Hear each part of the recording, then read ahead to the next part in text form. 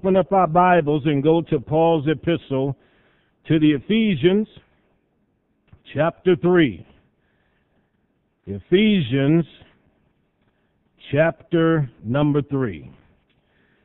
And this morning I want to teach on how to develop a strong spirit. How to develop a strong spirit. Ephesians 3, beginning with verse 14 and look through verse 16, and then we'll go to chapter 6. For this cause I bow my knees unto the Father of our Lord Jesus Christ, of whom the whole family in heaven and earth is named, that he would grant you according to the riches of his glory to be strengthened with might by his Spirit in the inner man. Those three words, the inner man. Say that with me. The inner man. Now look at chapter 6, verse number 10. Finally, my brethren,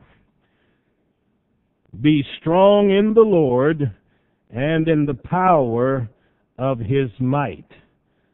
That's Ephesians 6 and 10. Finally, my brethren, be strong in the Lord and in the power of his might. So we're teaching on how to develop a strong spirit. Come on, sing this prayer with me. Lord, prepare me to be a sanctuary, pure and holy, tried and true, and with thanksgiving I'll be a living sanctuary for you. Amen. Amen. About 30 years ago in this nation, there were a group of men that traveled in ministry called the Power Team. And these were very brawny and muscular fellows.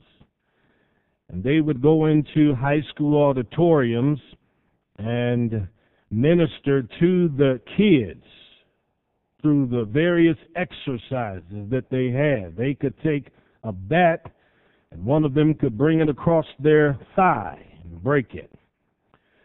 Another one would have solid bricks, and they had the ability to punch directly through those bricks. They would even take pieces of steel and just bend them in front of the kids and bench press upwards of 600 pounds. They were all muscular. They were called the Power Team. And they would share their testimony, and they led literally thousands of people, young people, to the Lord through that ministry. They showed how that working with the physical body is essential sometimes to not only maintaining good health, but you could also use it for ministry. But then the whole thing blew up and fell apart. And it was discovered that as strong as they were fighting and battling anger problems, issues with pornography, beating their spouses behind closed doors, problems of that character. And I thought plenty of time, how is it that we can be muscular, strong, and yet not have the internal fortitude to be able to resist certain things? And then I realized you can't just have a strong exterior body, you've got to develop your spirit. And if you don't develop your inner man, your spirit, you'll collapse, you'll fall in the midst of all kinds of temptation. It says here in Ephesians chapter 3, verse 16, you can see that final sentence. It speaks of the inner man. Paul uses that phrase 3 times. He's the only one that uses it. The inner man, the inward man. And when a person leaves sin and comes into the kingdom of God and is born again, something changes in them. The Spirit of God regenerates their life. You received a new nature when you became a Christian. So where there had been darkness, there's now light. God gives you new desires, a new principle of desires, and that new nature inside of you, Paul calls the new man, or the inner man. And this is why Paul can say in Romans chapter 7, verse 22, I delight in the law of God after the inner man. When you become a Christian, it becomes normal and natural for you to love the things of God. If you were to tell me that you were a Christian, but you're not interested in the Bible or Christian music or being around Christians, then I would probably tell you you're not born again. Because when you are born again, the principle of the seed of Christ is within you, and just like natural seed that you put in the ground, it reproduces after its own kind. When you're born again of incorruptible seed, you're going to have manifestations of the life of Christ in your life.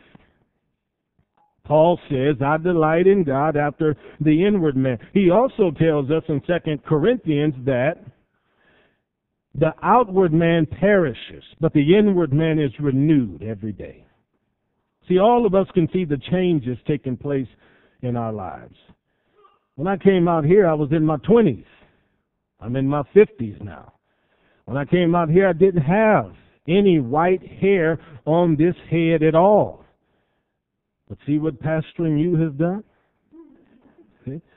The bodily changes that occur in us show us that the physical body was not designed to be eternal. But you also understand that even though physically you're growing older, and in some ways parts of your faculties or your motions and stuff are diminishing, your mind still leads you to believe you're 30. You'll try to do things that you tried to do when you were 25 or 35. The Bible says that inward man is being renewed every single day. And Paul uses this new man or inward man as a sort of form of attire. He says, put on the new man. Because that new man has new desires. That new man is like a garment. He says, put on that new man because he's renewed in the image of God. He understands the things of God. How do we develop a strong spirit? Paul says here in verse 16 that he would grant you according to the riches of his glory to be strengthened with might by his Spirit in the inner man. That tells me that your inward man can be empowered, can be made stronger. So what are some things we can do? Number one, because Paul prayed for the disciples in Ephesus, here's what you can do. Pray for other people and have people pray for you. If you want to be strong, pray for others to be strong. And those other people can pray for you. We should pray like this. Father, I'm asking you to direct so-and-so's heart into the love of God. Father, I'm praying that you would open the eyes of this person's understanding, that they would understand the riches of God's grace in their life. Open the eyes of these folks. When you're holding those grandbabies and you're praying for them, bless them. Father, I pray your blessings upon this baby, upon my grandchildren. Preserve their bodies, that they don't know sickness and disease. Keep them strong. Give them the ability to resist temptation when it comes to them. We need to be strong in our inward man, and if we don't take the time to pray, how can we be strong? Now, Paul says it this way in 1 Corinthians 14. He says, when you're praying, you can also pray in the Holy Spirit, edifying yourself. What does that mean? That means if you've been baptized with the Holy Spirit, speaking with other tongues, then the ability is there to pray in the Holy Ghost. And it operates and works inside of you almost like a battery charger. You take your car out there and that battery isn't working the way it's supposed to, you plug it on in. And then pretty soon, everything works out. Your car breaks down somewhere and somebody gets out some jumper cables and they give you a jump, you can get the car started. God says praying in the Holy Ghost is the same way. It builds up that believer, and every Christian that is able to should pray in the Holy Ghost. Pray in tongues going down the road.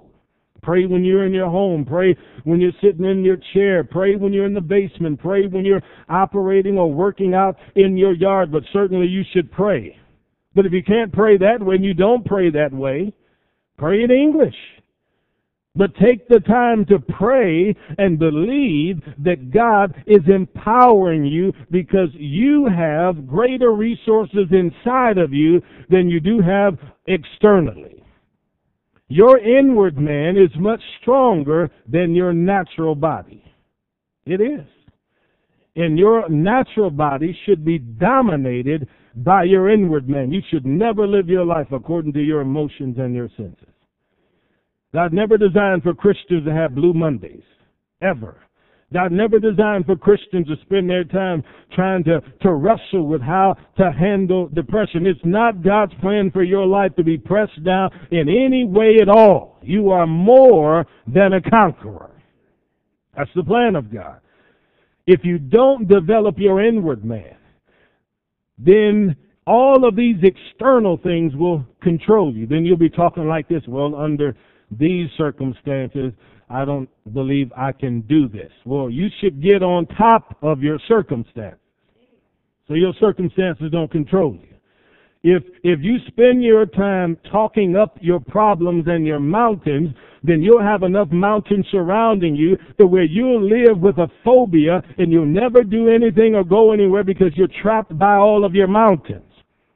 But if you have a spirit that is strong, you'll face any challenge. You'll face any obstacle. I've told you before, if I were to go to somebody's house and they say, well, Pastor, I don't know what's going on here, but I think the house is haunted. And it just seems to me like I'm hearing voices and things are falling off the shelves. And if I'm walking around with them and I say, well, what's in this room here? They say, oh, that's the worst room of all of them. And we close the door and we lock the door. We don't let anybody go in there. Oh, no, I'll try to knock the door off the hinges. Because greater is he that's in me than he that's in this world. I will not live my life walking around afraid of what the devil is going to say. Develop a strong spirit. If you've ever been connected with someone that was very emotional and you had to walk on eggshells in order to keep them from blowing up because they'll get angry, I can tell you right now, that's no way to live. That's no way to live. The person who will blow up, their life is dominated by the flesh. But your life should be dominated by the Holy Spirit. So have people pray for you. You can develop a strong spirit. What's the second thing you can do? According to Ephesians 3:16, it says, by might in his spirit in the inner man. Verse 6:10 says, be strong in the Lord, in the power of his might. Two things mentioned about the Lord, his power and his might. So within his ability and capabilities are his powers. So, secondly, read the Bible. Because the Bible is what tells you about the attributes of God, the characteristics of God. The more you get to know God, you understand his ways.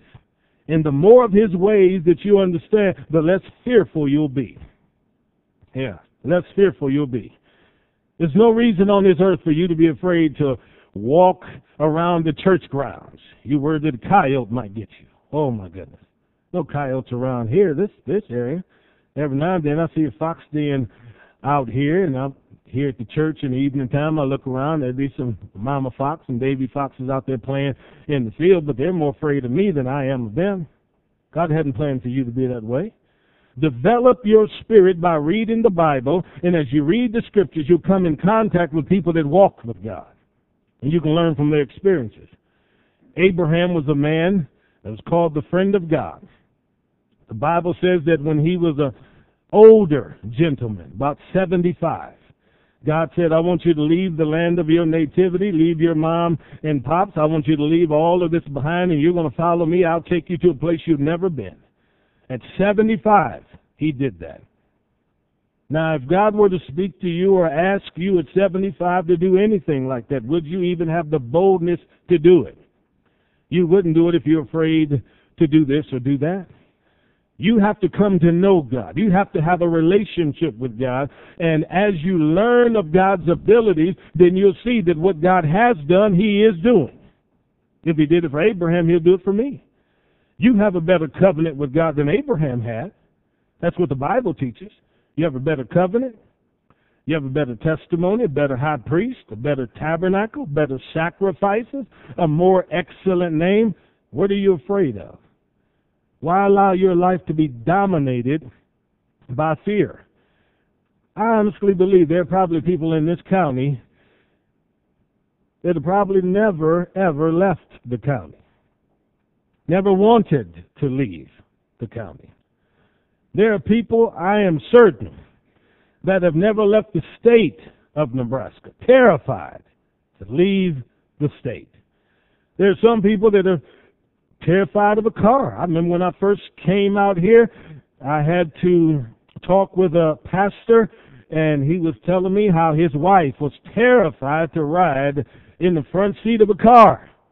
Always had to be in the back. He had to drive, just totally bound by that. Why be bound by fear of a car when everywhere you have to go, you've got to be in a car around here?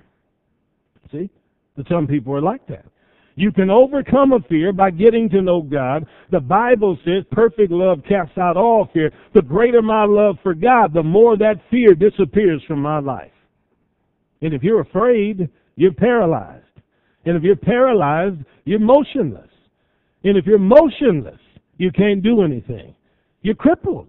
Everybody's got to do something for you because you're incapable of doing it for yourself. Develop your spirit and become strong.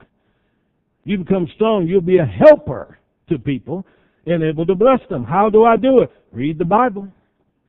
Read the Bible. I can assure you, every kind of circumstance you can think of, we'll find here in the book. Yeah, theft, it's in the book. Second marriages, in the book. Half-children, stepchildren, in the book. Kids born out of wedlock, in the book. Happy homes, in the book. Sexual assault, in the book. It's in here. You can find someone that passed through what you passed through. Well, think about Moses. Moses was a man of God, and this man saw the Lord split the Red Sea. He saw God bring that wind through there, and they all passed through in the night. Moses saw that. He saw the Lord when He opened up the earth, and the sons of Korah all went to hell with their clothes on because they rebelled against a man of God and complained. Yeah, he saw that. So Moses, he wasn't surprised at God's ability. He was there on the mountaintop when the Lord descended in fire and thunder and smoke and lightnings. And he was like, oh my goodness. Seeing the things that he saw, he knew there's nothing God cannot do. So when I ask you this morning, what is it that you've seen God do? Then I want to know why you're afraid of anything. If you think of what God has brought you through in your marriage, what God has brought you through raising your kids. I mean, come on, folks. If you still have any hair on your head after raising your kids, you got to know there's a God. Yeah. A lot of these young people have been tracking since they were little ones. Some of them, they've never known any other preacher but me. But, oh my goodness, can you imagine having to have raised Ethan? The work involved with that, to have Dakota sitting at the table having to feed that little crumb snatcher when he was small.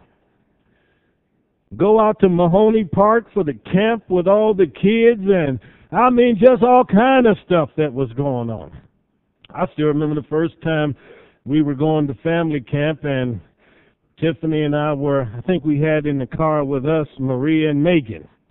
And so Tiffany, she was saying, now, you know, when we get them in the car, Daryl, how, you know, that's a long ride up there. How are we going to, you know, keep the conversation going with the girls? I said, honey, you don't have to worry about that at all. I said, once Maria starts talking, there's going to be no end. We got in that car headed to Mahoney. I'm telling you, Maria and Megan carried the conversation for the next two and a half hours or so. All I had to do was nod my head and say yes, yes. But think about it. When you look back over your life and consider some of the things God has brought you through, how can you not know that God has power? And if God does have power and He's answered prayers for you in the past, why would you ever allow fear to dominate you now? Develop your spirit. Read the Bible in the morning. Read it on break time, on the job. Read it at night before you go to sleep so that you will understand the attributes of God and realize that you don't have to walk this road alone. Yeah, a strong spirit. What else can we do? Well, in considering Ephesians 6 and 10, where it says, be strong, I would then couple with that verse, let us not forsake the assembly of ourselves together, as the manner of some is. You can fellowship with the saints. Fellowship. Every Christian ought to be plugged into a local house of God. Fellowship. It's important to be around people that believe like you, that love the Lord Jesus Christ, people that can make you smile, people that you can hug. Why is it that a church service is important? Several things. One, praise and worship. You get to join in with the community of saints and worship and glorify God and praise Him and magnify Him. That's important. Don't ever forget that a church service should never be designed to please sinners. That church service is designed for those that have a relationship with God. When the Lord called the saints to the tabernacle, I can promise you when Moses had the Levites blow the trumpets and they all arrived and they started singing the songs of Zion or singing in the temple, there was nobody in there saying to them, what are the Hittites singing this moment? What are they singing during this season? What are the prophets of Baal singing? Sing the songs of Zion.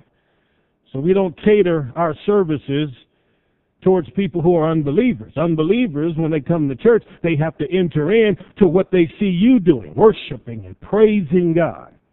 When you lift your hands in service, anybody visiting who doesn't know God, they're going to wonder why you're doing that. And pretty soon when they see a lot of people doing that, they'll realize this is part of worship. When so many of the kids were small, when they're like Kay's age and everything, little kids, they just start mimicking what they see mom and pops and grandparents doing. And they're watching mom and dad, so if they see somebody lift a hand up in worship and praise to God, then pretty soon that little baby is looking at mom and dad and sticking that little hand up trying to do the same thing. That's exactly what they should be learning. Because if they learn that in the house of God, that is going to counter the effects of that world out there, because the world is going to have an impact on your kids also. And if you don't believe me, look at how many young people can sit in the same room with each other today and never utter one word. They'll talk to each other on their phone. 6 feet between them. And they're talking on the telephone. Fellowship, folks. Praise and worship. What else can we learn about in our fellowship with the saints? Encouragement. Believe me, there have been plenty of times where I know you have not wanted to come out to fellowship. I know preachers like that. Roll over in the morning and like, oh my goodness, I got to go again. I mean, can't I just lay here in the bed and just maybe stay home and watch a film on the Great American Channel or something like that? But no, Tiffany says, you preaching this morning, you got to go. So I jump out of bed and get dressed and go. But, here's the thing. Encouragement is powerful. To be around the saints, we kind of pull from one another, because when I see you, your smile, it makes me happy. And then if I can bother you and tease you, I hope that makes you happy. But the encouragement of the saints, no one should come to the house of God and wish they had stayed home. But there's enough of the presence of God here that we're glad we got up and came on out here to spend time with one another. Because who knows what your week has been like. You've had to wrestle with devils, and you've had to deal with the news reporters. You had to deal with going to the gas station, paying $200 to fill up a tank of gas. And I mean, it's just wearing on you. So when you come to the house of God, you want to see people that make you smile. Yeah, that's good. That's what church is about. This is how you can develop your inner man. Also in that local church, there'll be manifestations of the Spirit. God can talk to somebody. God can speak to someone. Don't ever put God in a box. And don't ever think God is limited by what you believe. However you were raised. You say, well, Pastor, you know, when I was a kid, we were Methodist, we were Lutheran, we were Baptist, we were Nazarene, whatever you might have been. And just, you know, in our churches, God didn't say stuff like that. I mean, the preacher, he didn't get as animated as you. Well, don't put God and preachers in a box. I've always been animated. Always. And when God begins to move, if in that service there's an utterance in tongues and then an interpretation or a prophecy, we just sit in the presence of God to wait to hear what He has to say. Because what He has to say may be said to you. And you'll never know until God begins to deal with your heart. I've been in services where it probably was my first or second time in that church, and somebody give an utterance in tongue, I give the interpretation, and what comes out of my mouth is speaking directly to somebody's heart, and nobody else in there knew it but them, maybe a husband or a child, and here I just uttered what God spoke to them about. Yeah, you never know. One manifestation of the Spirit of God can change the trajectory of a person's life, can change their belief just like that. I recall a Sunday morning service in here where I think I called people down to the altar. We were having the altar service. This was before I preached. And I don't know why, as we were down here, I just felt led to walk over to where Megan was and got down on my knees, put my hands on her feet, and began to prophesy to her. When she was in high school, prophesied to her about going to countries, God changing this, God changing that. Well, if you remember, Megan, when she was younger, her and Maria, they never wandered too far from Mama's skirt right there after the service. I mean, just hung right around that pew wherever she was. They might have got in maybe outside a little 6-foot radius, but pretty soon they were drifting right back on over there. But within a short time, here Megan's overseas. Then Megan's overseas again. One manifestation of the Spirit can change a person's life. You never know what God will say. Don't ever put God in a box and say, well, God can't do that. God won't do that. You don't know what God will do. And there are plenty of denominations that say when the last apostle died, God stopped doing anything. But my question would be, why would God stop doing anything because a man died? Because a woman died? In the book of Acts, we're still supposed to preach the gospel, because they preached it in the book of Acts. In the book of Acts, people repented of their sins. People still need to repent today. In the book of Acts, people were baptized in water. We still baptize people in water today. In the book of Acts, people went into the different cities to preach the gospel. We still go around the world to preach the gospel today. So why should we expect different results from what they received if we're doing what they did and we have the same God? Well, Justin Martyr lived from 100 A.D. to 165 A.D. Here's what he said, one of the church fathers. I'm not talking about what a pope said or what some leader of another church said. I'm saying this is what Justin Martyr, an early church father, said. He said, come into our fellowships and you will see the Spirit of God at work. Even today, they still cast out devils, heal the sick, speak in tongues, and prophesy. Another church father, Cyprian, here is his testimony. He said, even children, 7, 8, 9, 10, 11 years of age, filled with the Holy Spirit, are prophesying in our churches. That's within a couple of 100 years of the Lord having ascended to heaven. So whenever people tell me that these things aren't true or these things are real, I just simply say, maybe they're not real and true for you, but it hasn't changed us. When I went to Jordan back in the fall or August of 1994, pastor got malaria. And with malaria in my body, I lay there in that bed. I had blankets all on top of me. Had the chills real bad. But there was no way I was going to let them put me in a Jordanian hospital. I told my American friend who was there studying Arabic with me in that country, I said, there's no way you put me in that hospital. I said, I don't know what they believe in these hospitals. There's no way I'm going to be anybody's guinea pig. And so I said, you folks have to pray. So my friend, Rakid, and this Arab gentleman named Athir, as I lay in that bed with all those blankets on me, shaking, chilling, sweating, they sat down up against the wall and they prayed for me. They prayed all night until they went to sleep. When they wake up, they start praying for me again. I lay there so long in so much sweat and problems that I fell asleep, and when I went to sleep, I had a dream. Strangest dream. In that dream, someone said to me, Darrell, the master wants to see you. And so, of course, in the dream, it's heaven. So I'm looking, well, where is Jesus? So I go over here to where Jesus is in that dream, and he says to me, you cannot stay here, you've got to go back. I said, Lord, I don't want to leave this place. This just feels so amazing. He said, you have to go back. And then he did something with his hand like this. And I saw Rakid sitting there praying for me. This is all in the dream. I saw him praying for me.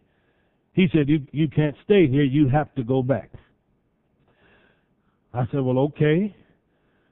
Next thing I remember, I woke up in that bed, Rakid and Athir, basically slumped over, kind of sleep, because it's near sunrise. Now, I woke up totally well.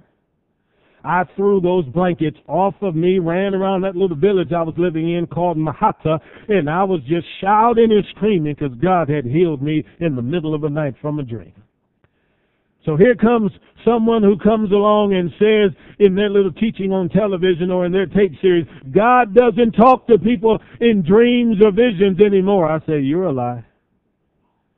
He's a big God. He can do what he wants to do. And some of you in here have had dreams and visions that have stayed with you because God was talking to you. He may have shown you something, and then it came to pass. You said, oh my goodness, I never even knew that's what God was saying. He tried to communicate with you. He tried to speak to you. But coming out to the house of God to help develop that inner man, because you become more sensitive to the things of the Spirit. And you won't be an unbeliever and a skeptic. You'll learn to trust that the hand of God that worked in the book is the hand of God at work in your life right now. Yeah. I think of some of the stories I have heard you in here tell me about. I think of a story Dana told me of a pastor or preacher that prayed for her when she was younger, and a blessing and a healing came to her. I think of stories from many of you in here that I have heard over and over again. But you need to tell yourselves your stories again and again and again so that you'll believe them and continue to believe them. So that your life won't be dominated by fear. Develop a strong spirit. Then the last thing I'd tell you is James chapter 4, verse number 7. The Bible is fairly clear. Submit yourselves, therefore, to God. Resist the devil, and he'll flee from you. Submit to God. Submit, surrender, give everything over to God, and God will do things for you. If you don't submit yourself to God, you're going to run into trouble. Remember the story of Samson? Chapters 14, 15, and 16 of Judges. talk about Samson. In every chapter, Samson is chasing a woman. He was supposed to be a spiritual man. He was supposed to be a judge of Israel. We don't find him judging anybody. He goes from one bedroom to the next, from one battle to the next. Why? Because he didn't have a strong spirit. He was dominated by his senses, dominated by the lusts of the flesh, dominated by his emotions. He saw a Philistine woman one day. He said to his mom and dad, "I want her." They said to her, "You can't have her." See, you're an Israelite. You're supposed to have somebody in covenant with God. You're a believer. You're supposed to be with someone who's a believer, not someone who's out of covenant with God, an unbeliever. He said, "I don't care. I want her." And the mom and dad said to their son, "Can't you ever love somebody of the Israelites?" But they acquiesced, gave in to his desires, gave him the woman that he wanted, arranged for the relationship to be consummated, and pretty soon there's trouble. And it's just a downward spiral with Samson. Pretty soon he falls for a woman by the name of Delilah. And Delilah couldn't understand where his strength came from, because looking at him, I guess he didn't look or appear to be strong. But I'm telling you, that man could lift up the gates of the city, carry him somewhere. He could take on a bunch of people and beat them down. And she said, "Where's all this power coming from?" And he said, "I can't tell you." She kept trying. Temptation after temptation. He resisted, but she was too beautiful. She was too sensual. And one day, as he was laying there, and she just running her fingers through the scalp and his hair and massaging him, and he's being all excited about her, and she said, "How long are you going to deceive me? Don't you know I love you? If you really love me, you tell me what I want to know. Where does your power come from?" Samson said to that lady, "My power is in the fact that my hair has never been cut. If I ever cut my hair, I lose my strength." Well, he was never supposed to cut his hair. He never intended to cut his hair, but he never should have told Delilah about the secret of his anointing. When she found out, she waited for him to go to sleep, and no sooner he was asleep, she called for the barbers and all them other ungodly heathen people, and they came in and cut his hair while he was asleep. And then she shouted, she said, "The Philistines and their enemies are upon you." And Samson jumped up, and he was ready to fight like previous times. But the Bible says he knew not that the Lord had left him. Didn't have that power. See? And he ended up being taken captive. They poked his eyes out and blinded him. They put him at a grinding mill so that as a blind man, he was tied to that mill, and all he could do for the rest of his days was walk around in a circle all day long. Didn't have a strong spirit at all. He had strong lusts of the flesh. But his final prayer, when they brought him into that arena in front of all of those people who wanted to mock him as a former powerful Israelite man. He was blind. They had him basically tied to some pillars. He was standing between them, and his final prayer was, "Lord, help me. Give me a little bit of strength." And his hair had begun to grow in the previous months. And he pushed those pillars, and the whole arena collapsed, and hundreds, if not thousands, of people died. But had that man had a stronger spirit, he would have never ended up in bondage, and he wouldn't have had to die that way. Men, women, develop your spirit. Don't become captive to stuff on that computer that you ought not be dealing with. Don't become captive to thoughts that the devil wants to implant that you need to resist. Be very careful, because that devil is slick. And the moment you begin to think you've got enough willpower and enough intelligence to outsmart him, I'm telling you, no smarter than an ant that wades into the web of a spider. But the moment you get into that and go to twisting and turning, the more you move, the more you attract that adversary, and the deeper you become entrenched in that problem. But God has called for you and for me to walk with the King. Give no place to the devil. That's what the Bible says. Why does he say that? Because God has given you a place at the right hand of the Father. Give no place to the devil. Yeah.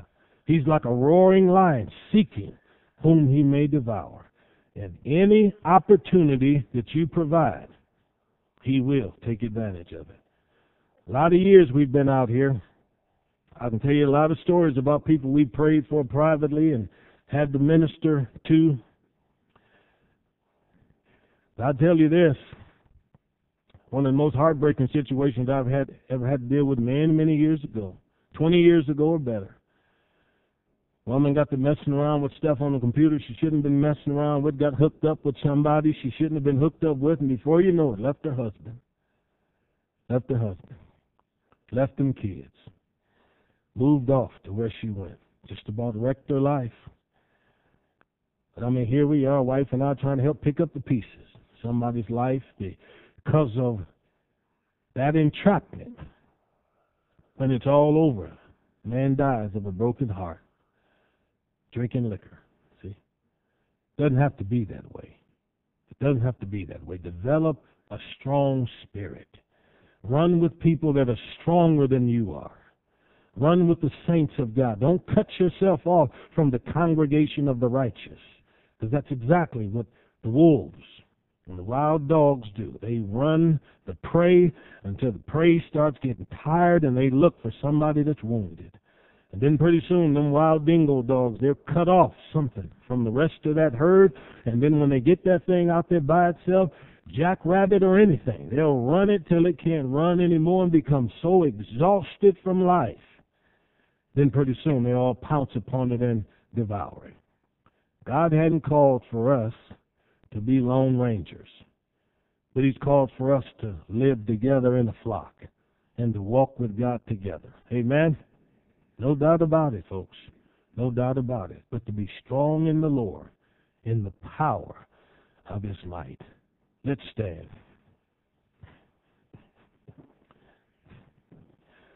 Find me a little song back there. Caleb, whatever you were playing.